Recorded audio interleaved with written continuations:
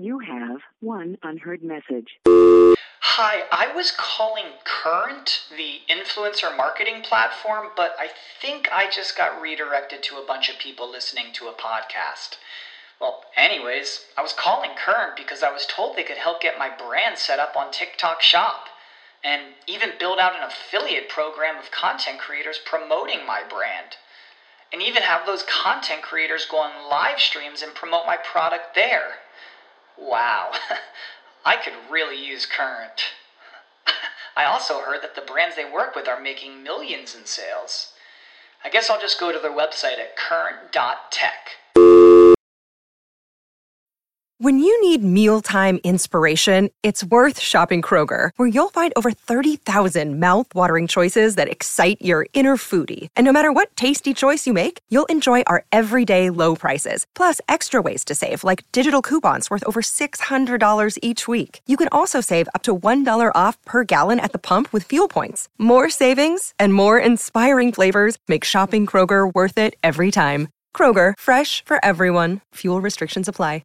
This program is paid for by Jacob Media Partners. All opinions or statements expressed on this program are solely those of Jacob Media or its guests and do not reflect the views of WPHT or Odyssey. Today's program is pre-recorded. This is Women to Watch. I don't think you can truly change for the better in a lasting, meaningful way unless it is driven by self-acceptance. Women to Watch, sharing the real stories of the most accomplished women in the world. To rise above all of the noise and fulfill every last one of your dreams. Be inspired by women from across the globe. True philanthropy comes from living from the heart of yourself and giving what you have been given. Who are encouraging more women to pursue their dreams. What I know to be true is that women were always meant to lead.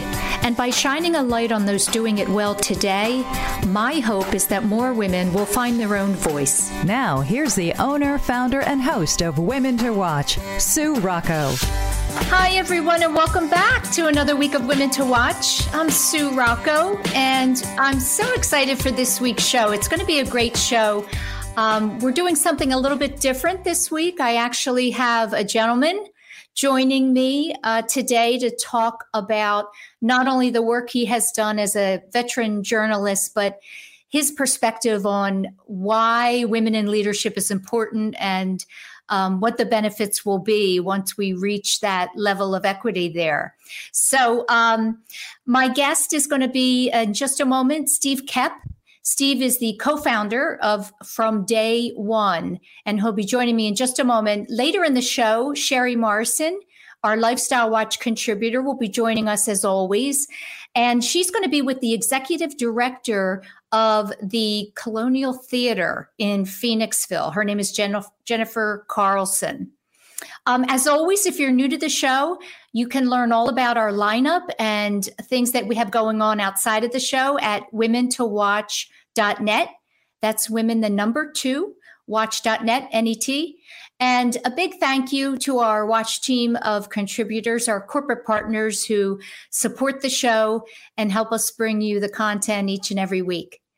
So now I'm very excited and honored to welcome to the show Steve Koepp. Hi, Sue. Glad to be here. Hi, Honored. Steve. Oh, it's great to have you. And I'll say right off the bat, you're only my 4th man on the show over the 10 years. So, wow. That's great.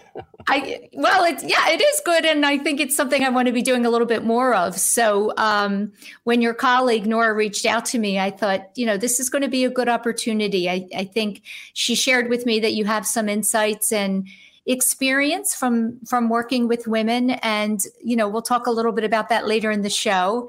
I always like to give our listeners and viewers a sense of where you came from and just talk for a few minutes about the community in Pewaukee, Wisconsin. What was that community like there for you growing up? Well, it was a little town outside of Milwaukee, surrounded by farms. It is the dairy state, after all, and my county had more cows than people. But we were fortunate. We were fortunate enough to live on a lake, so it was like being at summer camp all year round. So it was a lot of fun. My grandfather had been mayor of the town. It was pretty much of a storybook situation. Yeah. That's a big deal. Your grandpa was the mayor. Mm-hmm. So did you have to be on your best behavior at all times? We were kind of known around town. It was hard to get away with much anonymously. Yes, we're pretty well known. And we grew up as, big sports fans of the Green Bay Packers and so on. And I went through a long Catholic school upbringing and then decided later on after college to move to New York City. Wow. So did you always know when you were a young boy that you were interested in writing and storytelling? Was that innate? I think so. I think it was partly because the nuns in our Catholic school made us write 500-word penalties for whatever we did. And so I got pretty good at that. And then in high school, started writing. And then in college, I majored in journalism. I worked on the college paper, University of Wisconsin at Eau Claire is the town.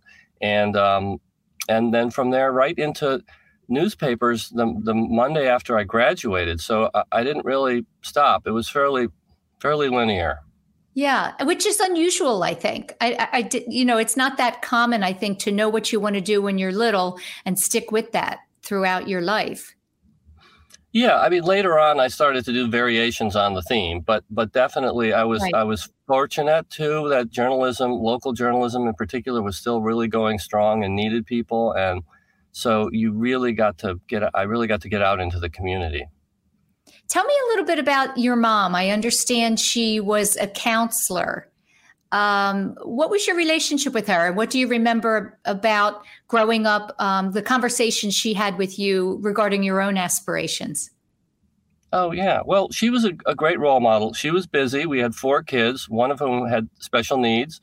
So it was a busy household, but she was also a registered nurse who had then used that to become a kind of chief medical officer on long airline flights and things. And then later, with 4 kids, went back to school and got her advanced degree and became a marriage and family counselor. So I learned about hard work and managing a lot of different things, and also the ability to grow and evolve your career.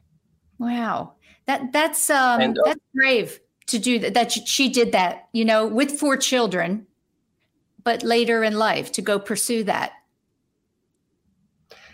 Yes, and she was very encouraging too in terms of my career. Different kids in my family went on to different things, but she was always, very encouraging about following what we were passionate about and not necessarily what would be successful. Well, that's important, right? I think often when I think about upbringing, where the message is, go get a job that's going to pay the rent and give you a pension. And then you have, parents who say, find what you love to do and it'll never feel like work. Yeah, that's it's definitely good advice. And when you can see it in your kids, the other thing too is to just expose them to a lot of things. I found, and they did. Even with a big family, if we wanted to try something new, they really wanted to let us. However many musical instruments we wanted to try to learn to play, that was supported. Despite the noise in the house. Mm-hmm. Right. Exactly. Yeah. Tell me a little bit about your years at the University of Wisconsin. We share a couple things in common: Catholic schooling, and then writing for the paper. And tell me what you remember most about those years, as far as feeling inspired about newspapers and publishing and writing. Well, it was a very. The Eau Claire it's not the flagship campus. It's one up in the northwest part of the state, but it had a great ski team, and that was interesting to me. So I participated on that. But it also had a great college newspaper called The Spectator, and it was really a team sport. I mean, we got to do hands-on everything. We had a dark room. We had, we printed our own newspapers back when there was a lot of printing going on. But we just got to work with a lot of personalities. There was a real esprit de corps there. It was, mixed gender.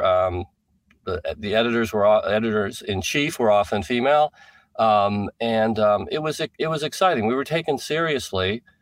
We could stir up a lot of commotion with some of the stories that we would write. And so it was very satisfying. You could really see the impact of hard work and hard reporting. Do you remember a first story, perhaps, that got some attention that you were behind? Can you share? Yeah, sure. Oh, sure. Yeah. I remember one about, on a campus, they have the student senate and they have the faculty senate. And I think it was my first story, I was sent out to cover the faculty senate, which is in an uproar about limiting the outside activities of professors. They can only have a certain amount of extra gigs. And this became a hugely controversial, and I reported on it. And so the professors were going to the student paper to find out what was going on. And so that was very satisfying. That was my first outing. I was also the editorial page writer, and I came out with a piece against against fraternities and sororities, and or whatever they were doing. I don't remember specifically, but I didn't approve. And I was really called on the carpet. I went to a sorority, and there was a tribunal there, and with 12 chairs in a semicircle and my chair. And I really I realized that you're accountable for what you say, and what you write. So those were some very, still being a teenager, that was kind of quite a bracing real world experience.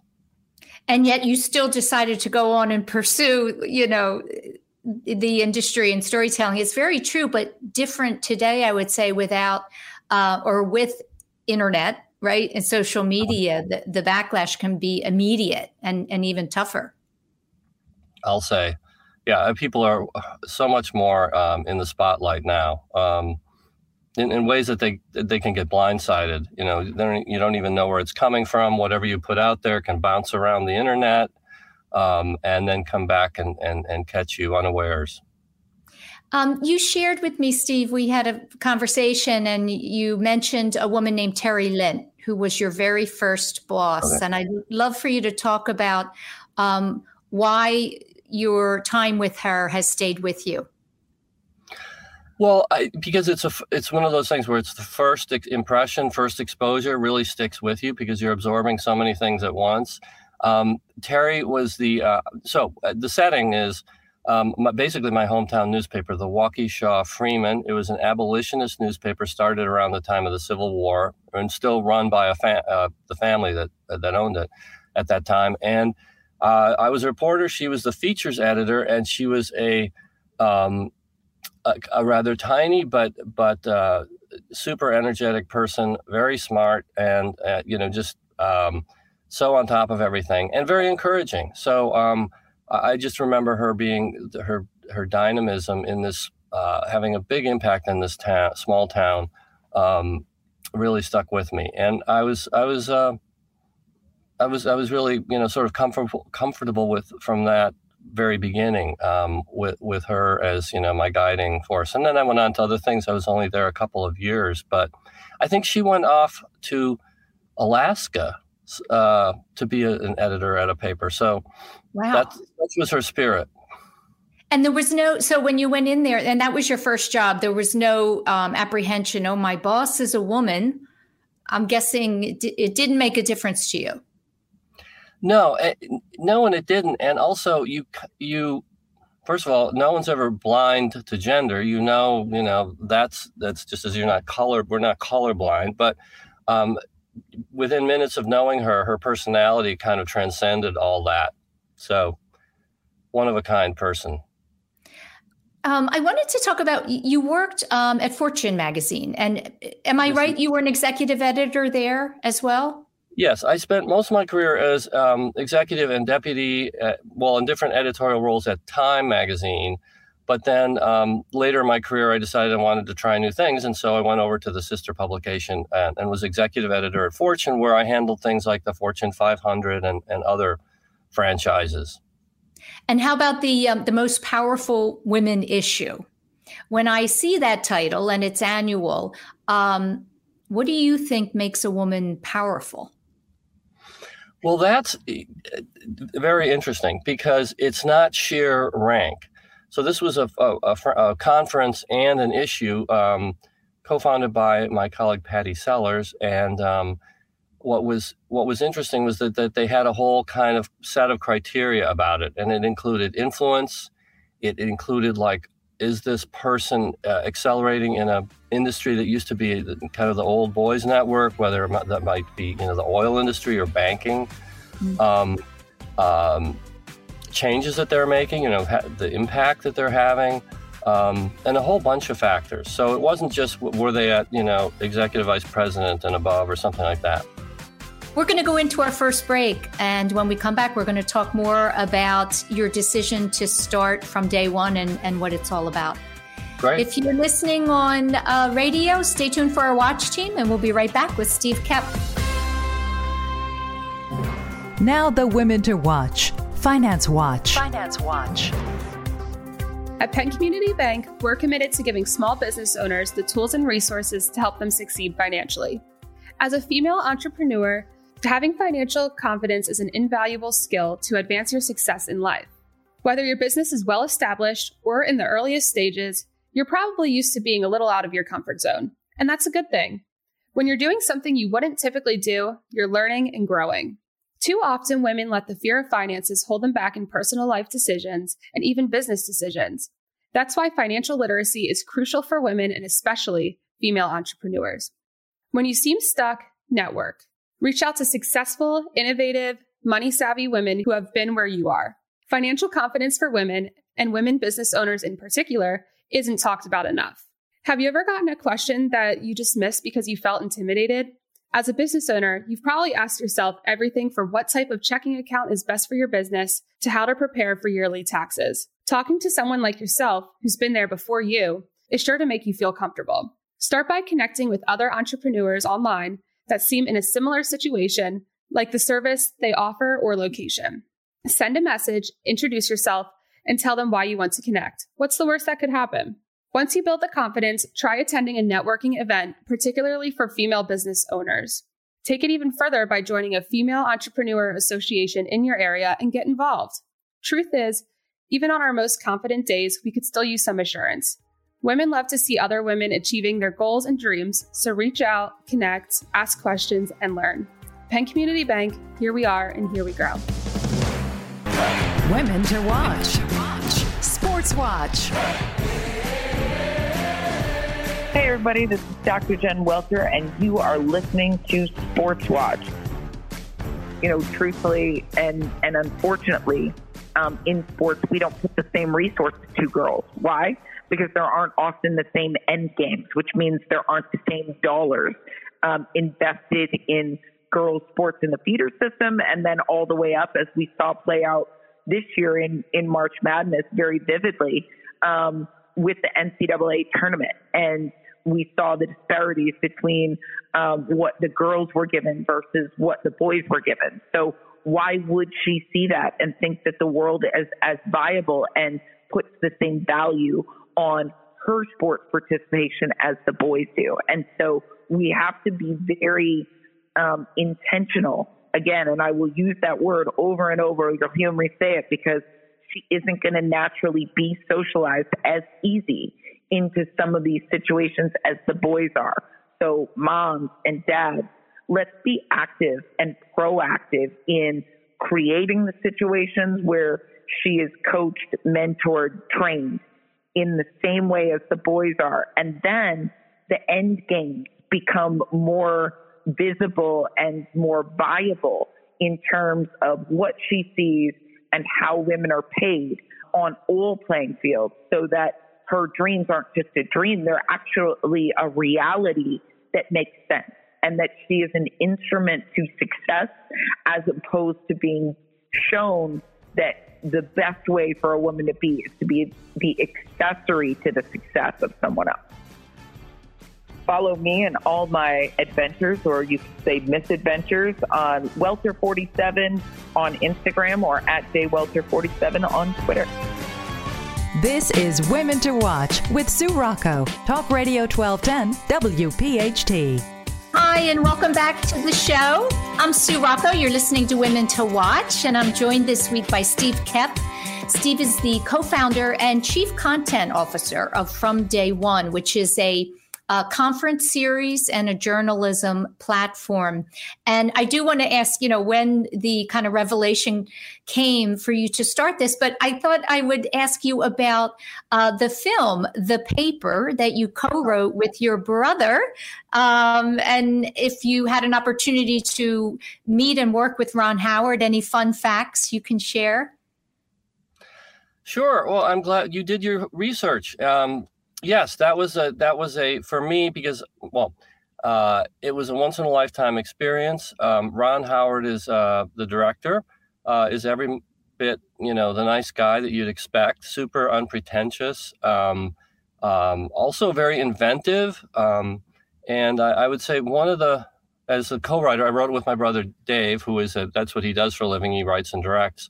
One of the most fish out of water experiences was when one of the characters is played by Glenn Close, and she plays kind of a bad guy, so to speak, in the office. And she was worried about the other characters and how they regarded her. So Ron said, Steve, could you go and talk to Glenn privately about her motivation and her character and all that? So I found myself in a room alone with Glenn Close giving her advice. And I thought, this is really wacky. I mean, I knew what to say because we wrote that character based on people that I'd met in the business. But right. That was I definitely had imposter syndrome there. Oh my gosh! Well, you're thinking I'm not going to give her acting advice. I'm just going to tell her a little bit more who the character is, right? Exactly. Yes, I could do. What year did that film come out?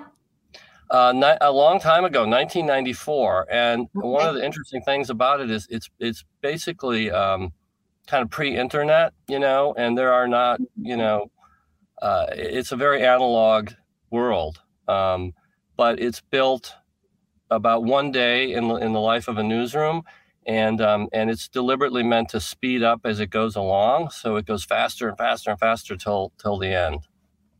What was that experience like for you? It's different. Newspapers, magazines are different from film. And did you get the bug? I want to do this again and perhaps write another movie?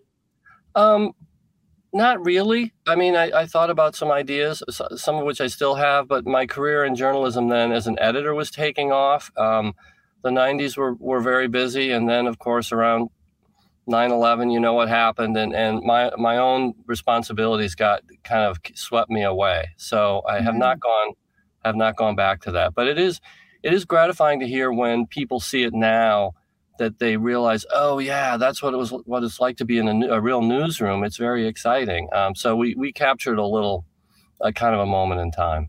Yeah. And how much would you say it's changed from then and that movie, that depiction of, and today? Mm-hmm. Well, I think since the pandemic, it's been most dramatic because the part of the excitement was being in a big newsroom, and you can see that at like the New York Times and places. So for the last several years now, 2.5, people have not been in newsrooms. Now, to some degree, that lets them get out in the field more and so on, but it's that sort of being in an energy hub of chatter and being able to just walk across a room and hang by someone's desk and ask for advice or something. That's the kind of essential thing, and I hope it's coming back. Yeah, there is a lot. There's a difference between the energy when people are around you and you can bounce ideas, and when you're working all by yourself. Oh yeah, yeah. Definitely something is missing there. Right. So tell me, you had, with regard to your career, you had an epiphany that you shared with me, and I'd love for you to talk about that. And I don't know if I'm describing it correctly, but you had a change of heart or a revelation about not kind of chasing after titles, but pivoting towards finding and doing the work that you love. Yes, I decided at some point after sort of climbing the ladder for 2 or 3 decades at Time Magazine to try shorter cycles of new things. I decided, okay, late in my career, I want to have just be learning all the time and being plunged into new things. So I went to Fortune, which wasn't as vast a change, but then also into individual projects, one focusing on the city of Detroit and reporting there. Another was going into the book publishing unit of our company and publishing books and getting to edit a whole book by Kareem Abdul-Jabbar, who is a boyhood hero of mine, and just doing new things. And then it included a small startup company in Brooklyn reporting local news, which I realized was never going to make money. But I also, at the same time, was observing a kind of a change in the weather in business. And I had been a business reporter, of course, in which there was a focus on not just shareholders in the stock market, but everybody else that your business impacts, the stakeholders, workers, community members, and so on. And so I'll pause here for your next question, but that led to the next thing. The next thing. So my guess is that is what led to From Day One. And so first tell us the title, I think, if you can say what that's about, it'll help people understand. Sure. It's You have one unheard message. Hi, I was calling Current, the influencer marketing platform, but I think I just got redirected to a bunch of people listening to a podcast.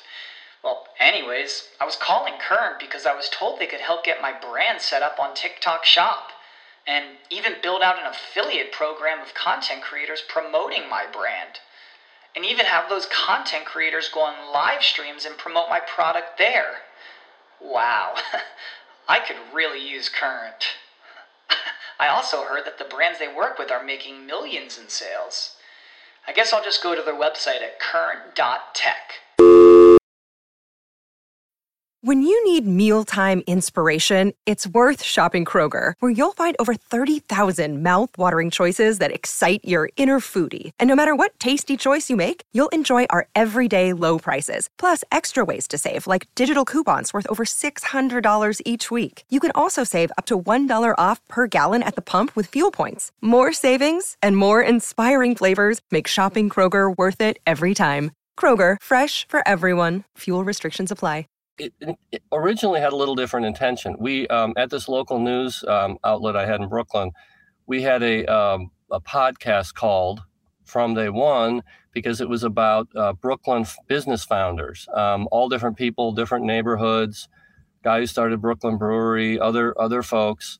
And so that made sense. And so when we first had a conference, when I joined with two partners who are very expert in doing conferences, we used that name, and it just kind of felt right. We already were working with it. It seemed like it suggests a turning point, a new chapter, and that's what we really wanted to focus on, and being very newsy and looking at looking at corporate values. So would you say that the very first thing you did in 2018 was the conference in Brooklyn? Yes, we started. Yes, indeed, we had a conference.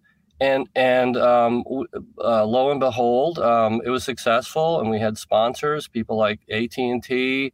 And my partners had some experience working with sponsors, and it worked. The community really supported it. New York University. It just seemed like once we described it as this is a forum on corporate values and how companies can behave better, people thought, oh, okay, we want to be like that. We want to talk about that. So it took off right from the beginning. Does it encompass, a new acronym, CSR, Corporate Social Responsibility? Is that part of it? So, on the one side, we're talking about how companies and businesses can have better relationships with their employees and their clients, et cetera. Corporate social responsibility is, where do we want to give back? We can't just make profit and not do something good with it. Definitely. And in the last few years, the whole broad continuum of human resources or human capital has expanded into a bunch of specialties that includes diversity, equity, and inclusion, things like talent acquisition. And one important thing is corporate social responsibility or social impact. And it's not just about doing good in your community and being popular with citizens. It also affects the other parts of your company in the sense that if you're trying to attract employees with more than just higher pay or benefits, if you can show that you're doing important positive things in the community, that's important to them. So it really does have a halo effect on all your corporate activities if you show you care, and also you're thoughtful about what you're doing, because you can't fix everything, but some companies have the skill and the people power to have an impact. I find it so interesting. I think the younger generation today is demanding transparency. And it's almost like when they go for a job interview, they're asking more questions of the employer than the employer is of them. What are you seeing with regard to that? Sure. They're asking about a lot of things. They are asking about things like working conditions. Is there flexibility? And we can talk more about that. But they're also asking about career growth. Like, will I have opportunities to just keep looking for new adventures, not necessarily climbing a ladder in a linear way, but learning new things and being challenged. So those are important. Also, like, where does your company stand on diversity? And not just a number, but giving people a sense that they belong, whoever they might be, and diversity in a really broad sense. And also your social impact, the ESG, environmental, social governance, those sorts of things people actually care about. They want to know if their companies are good guys or bad guys, or oftentimes it's a mix. Big companies have lots of different things going on. Right. Tell me, so when we think about flexibility, particularly for women who are juggling a lot of different things, what are some actionable things companies and businesses can do that maybe they've not thought about? Well, flexibility gets a lot of lip service as just like one big idea, but it can be broken down into important parts. And there are, as one of our recent speakers at our events pointed out, there's 3 factors in flexibility. One can be, well, where you work, and that includes how often do you have to report to an office and so on. Excuse me. Also time.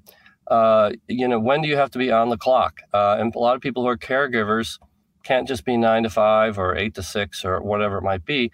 They need to work, as they say, asynchronously, perhaps different parts of the day.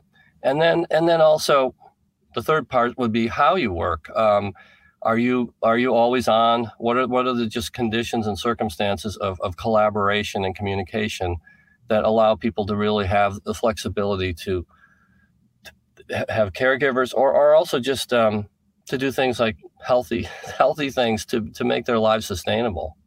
Right. And, I was going to ask you, when it comes to health, some companies are incorporating services and resources for both physical and mental health within their companies. Do you see that, kind of happening? We're going to go in that direction where that is really flexibility and also focusing on the health and well-being of employees.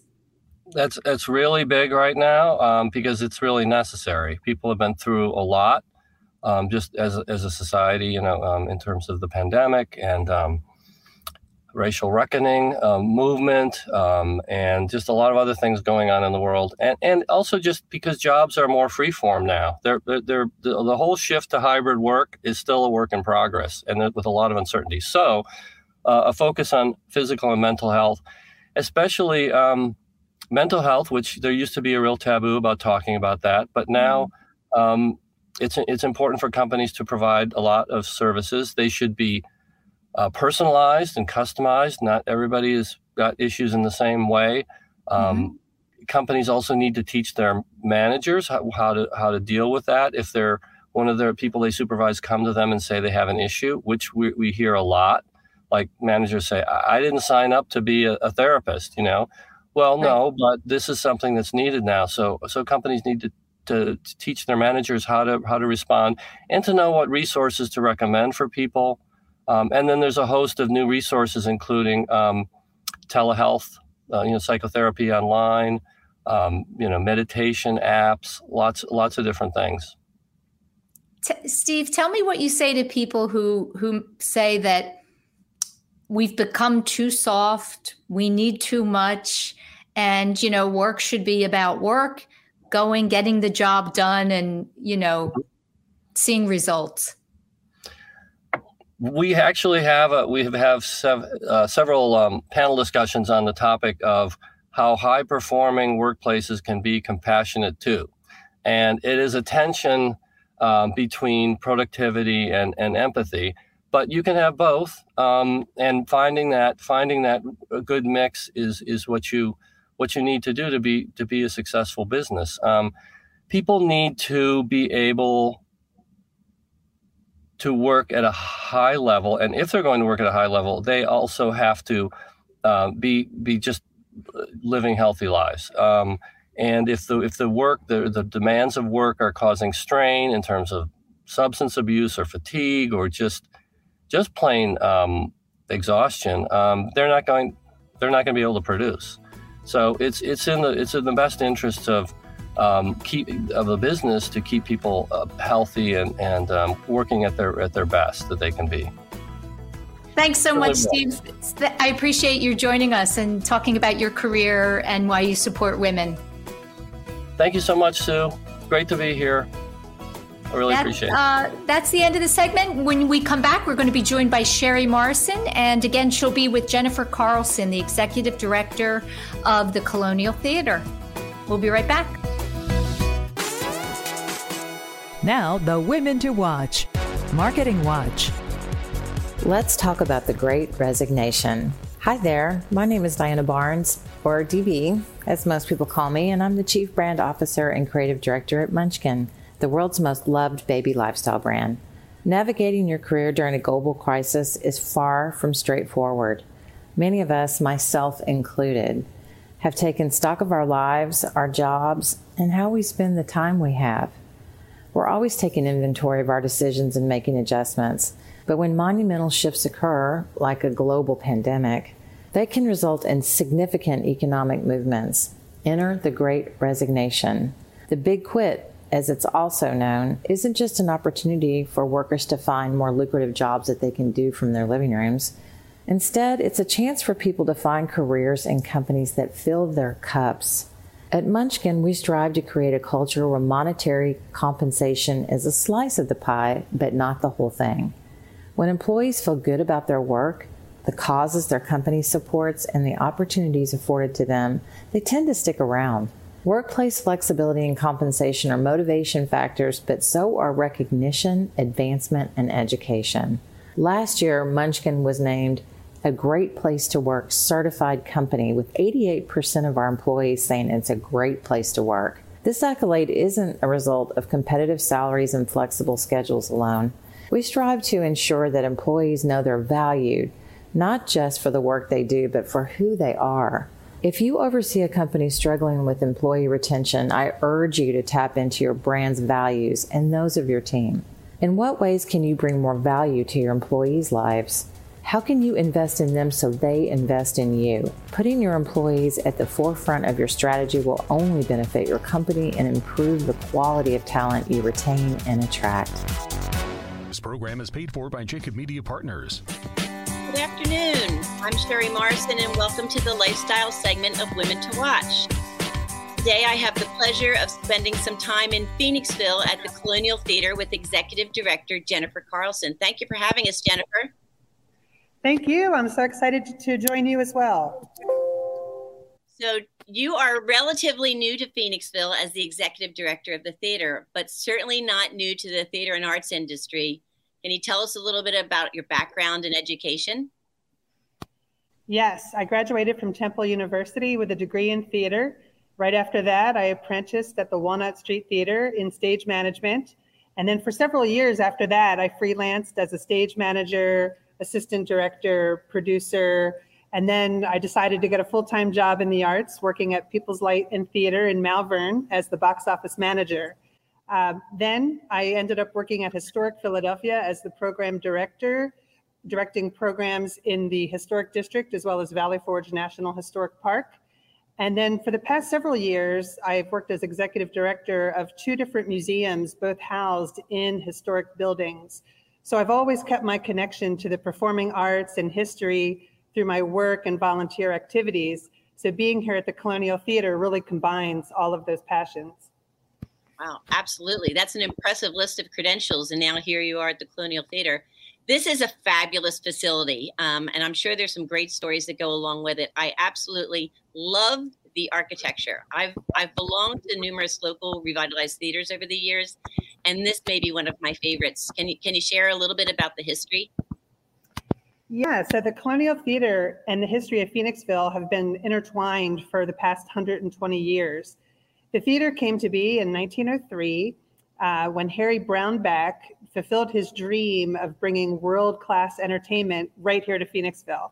So he purchased 2 adjoining buildings and built a theater behind them or as part of them.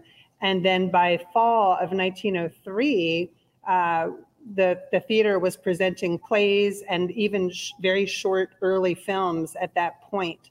So Phoenixville was bustling at that time because of the iron business, and now its residents finally had a theater. What's interesting is eventually Phoenixville would have 4 theaters downtown. The Colonial is the only one remaining of those 4. And then fast forward to 1958, the Colonial is now famous for its role in the sci-fi film The Blob, which starred Steve McQueen. But then fast forward a little more to 1987 when the steel mills closed and Phoenixville really experienced economic decline. So the nonprofit who currently operates the theater, the Association for the Colonial Theater, took over the Colonial and restored it and started showing films in 1999. And it really gave people a place to come, and the Colonial, as well as several other businesses in town, really spurred the revitalization of Phoenixville. And you can tell and that. Sorry, I should add that in 2017.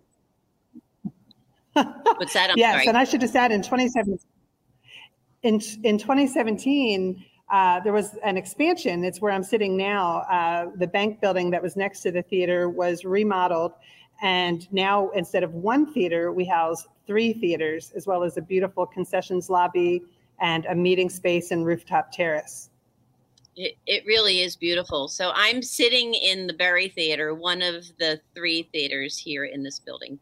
And it holds 68 seats, and it really feels like something out of the movies. I mean, I feel like I should be sitting here with Clark Gable or something. It's got the rich red colors, and you can see the stage behind me. I kind of want to jump up there with my microphone and put on a little show, but I won't. I'll spare you. So there are some really fun features around the building as you walk through the different rooms. The donors don't just give their dollars, they use their imagination. Right here in the Berry Theater, if you make a certain donation amount, you get a placard on the back of the seat. And the one front and center says "Kick Me" instead of having somebody's name. So that just cracks me up.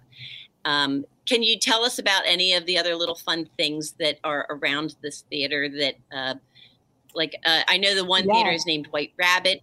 I'd love to hear the story behind that, but I know it's anonymous who made the donation. So I guess I won't know the real background until maybe someday they write it anonymously for me. My mind goes to Jefferson Airplane and Grace Lake. Any other fun little things I should know about?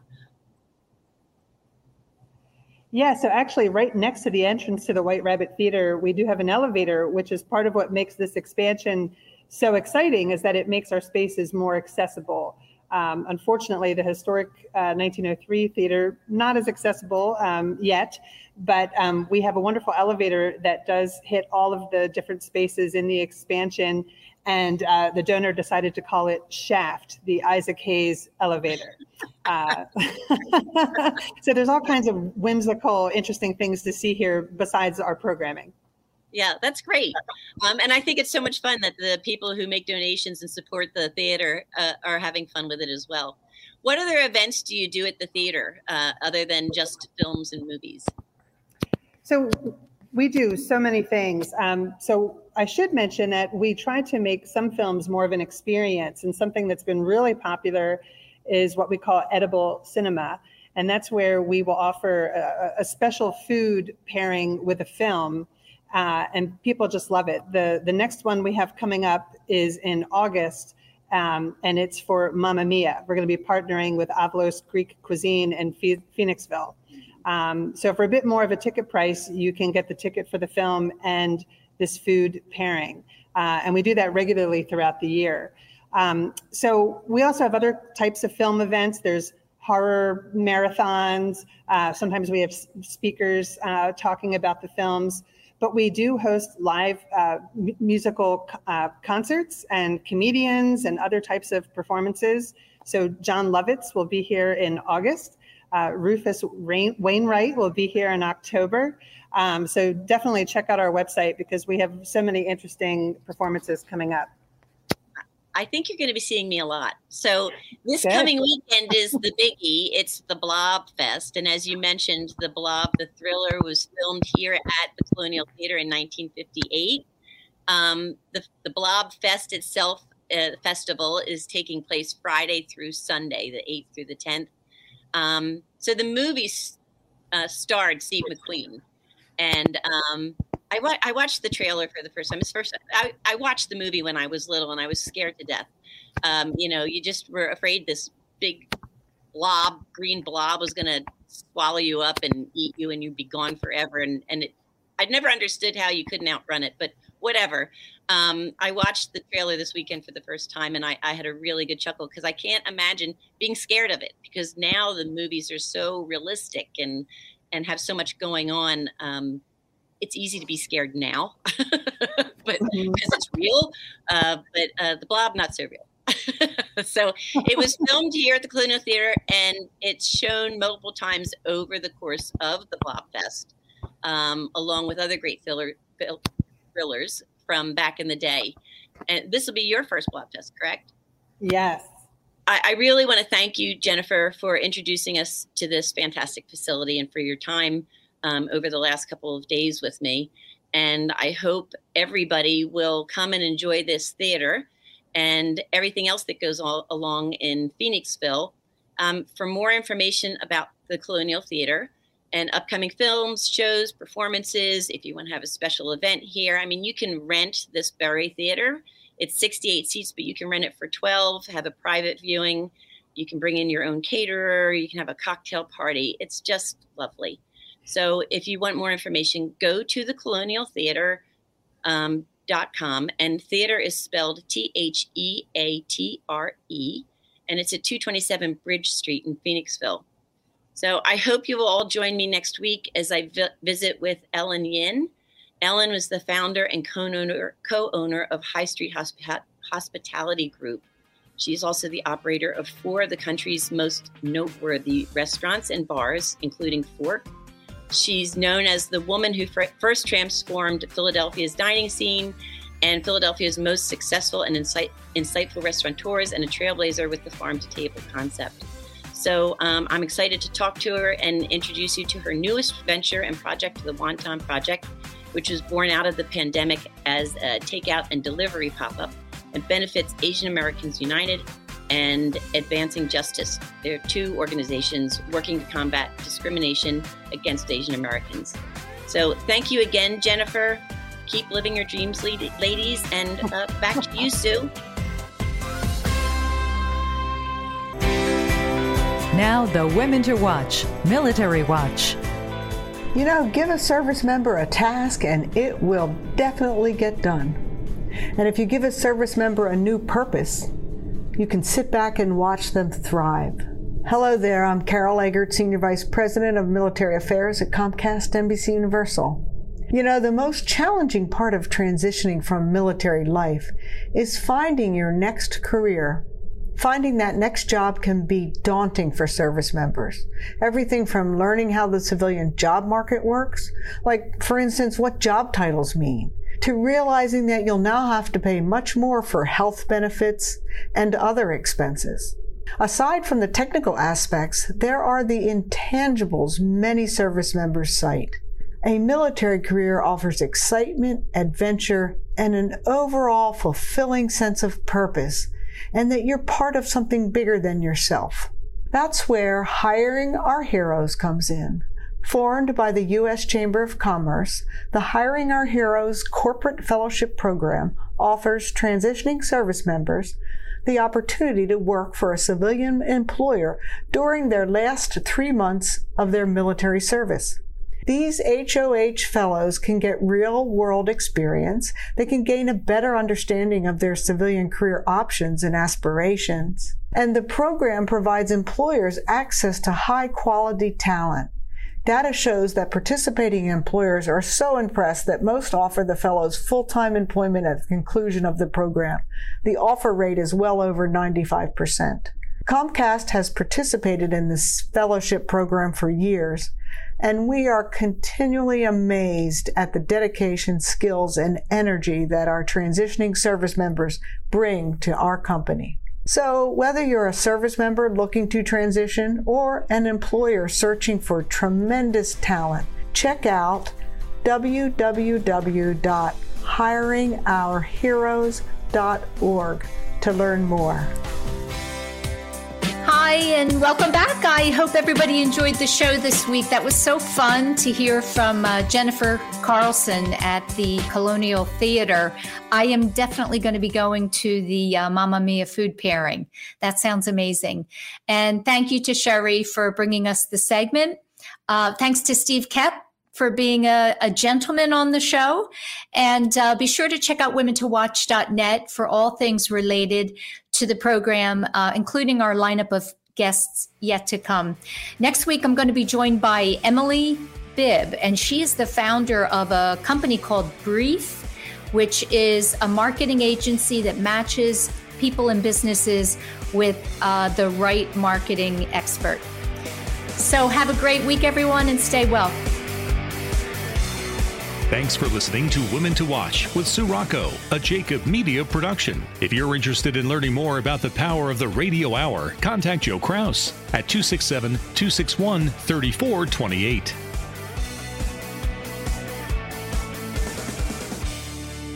This program is paid for by Jacob Media Partners. All opinions or statements expressed on this program are solely those of Jacob Media or its guests and do not reflect the views of WPHT or Odyssey. Today's program is pre-recorded. When you need mealtime inspiration, it's worth shopping Kroger, where you'll find over 30,000 mouth-watering choices that excite your inner foodie. And no matter what tasty choice you make, you'll enjoy our everyday low prices, plus extra ways to save, like digital coupons worth over $600 each week. You can also save up to $1 off per gallon at the pump with fuel points. More savings and more inspiring flavors make shopping Kroger worth it every time. Kroger, fresh for everyone. Fuel restrictions apply. When you need mealtime inspiration, it's worth shopping Kroger, where you'll find over 30,000 mouth-watering choices that excite your inner foodie. And no matter what tasty choice you make, you'll enjoy our everyday low prices, plus extra ways to save, like digital coupons worth over $600 each week. You can also save up to $1 off per gallon at the pump with fuel points. More savings and more inspiring flavors make shopping Kroger worth it every time. Kroger, fresh for everyone. Fuel restrictions apply.